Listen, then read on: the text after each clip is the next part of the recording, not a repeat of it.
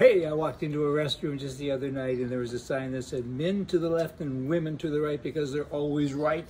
I thought that was not politically correct, but probably accurate stuff. Hey, in 2020, Donald Trump, then president, he directed then Attorney General William Barr to resume federal executions after a 17-year pause.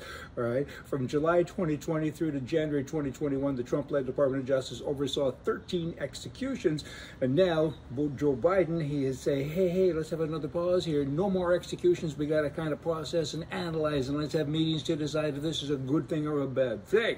And of course, he is saying to people that it is a bad thing and you should never take the life of another individual. He's wrong.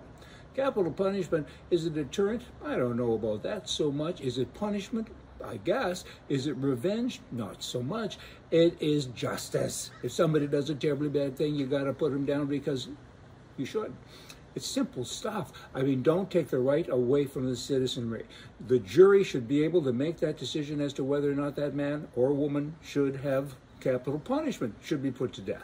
That's what it's about. These people who say, put him in jail instead, the really bad guy, put him in a little cell and keep him there for 20 years, 30 years. That'll teach him. I think that's mean. You do that to dogs? I don't think so. A mad dog, you put him out of his misery. That would be capital punishment, certainly a form of. So I'm a strong believer in that. Here's a man who should qualify for that. He raped 4 teenagers and he gets no jail time whatsoever. This is a man in New York City. He pled guilty to rape, sexual abuse for assaulting these teenage girls. And the judge said, you know what, it wouldn't be appropriate to give him jail and do any bad things to him because he's such a nice little boy. And everyone was shocked. People's mouths literally dropped open in the courtroom and the judge said, oh, come on, we have to give him another chance. I don't think so. Times like that, there's no more chances. The minimum should have been 10 years at least, and then put him through all kinds of counseling and give him a smack alongside of the head each and every hour. He did a bad thing, a terrible thing. Now, people that are not fully vaccinated now in British Columbia, Canada, account for 40% of all the people now with COVID that are in the hospital. In Israel has been the poster child for COVID vaccinations. Almost every adult is vaccinated, and yet most of the people that are in the hospital now with COVID have been vaccinated. So what does that tell you? Is there a message there? Fully vaccinated people, team players rather, in Ottawa, Canada, they played for the Ottawa Senators, the NHL.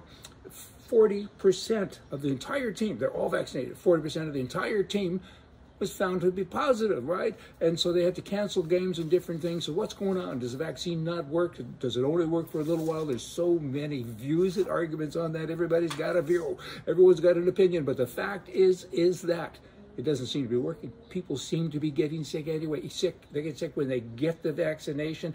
They get sick after they've had the vaccination. Not everybody, I get it. Some die.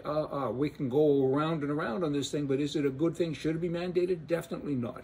Aaron O'Toole in Canada, he's saying, I warn you, I'm going to punish any member of parliament and senator who questions my leadership. So he says he's the king of something. What's wrong with that guy? He ain't a conservative. He should ditch the name, or the name should ditch him. I mean, it's a sad day when you have a guy that he doesn't stand for anything. He's got rigid flexibility every moment of every day. And now he's saying, you can't get rid of me, and how dare you even think about it, let alone say it, because I won't let you get away with that. Democracy is a participatory event. If you don't participate, you will be governed by whoever others choose. Every election is determined by the people who show up. Be a patriot, vote. Oh, but why would I? Does it count who votes, or does it matter who counts the votes? You know. See ya.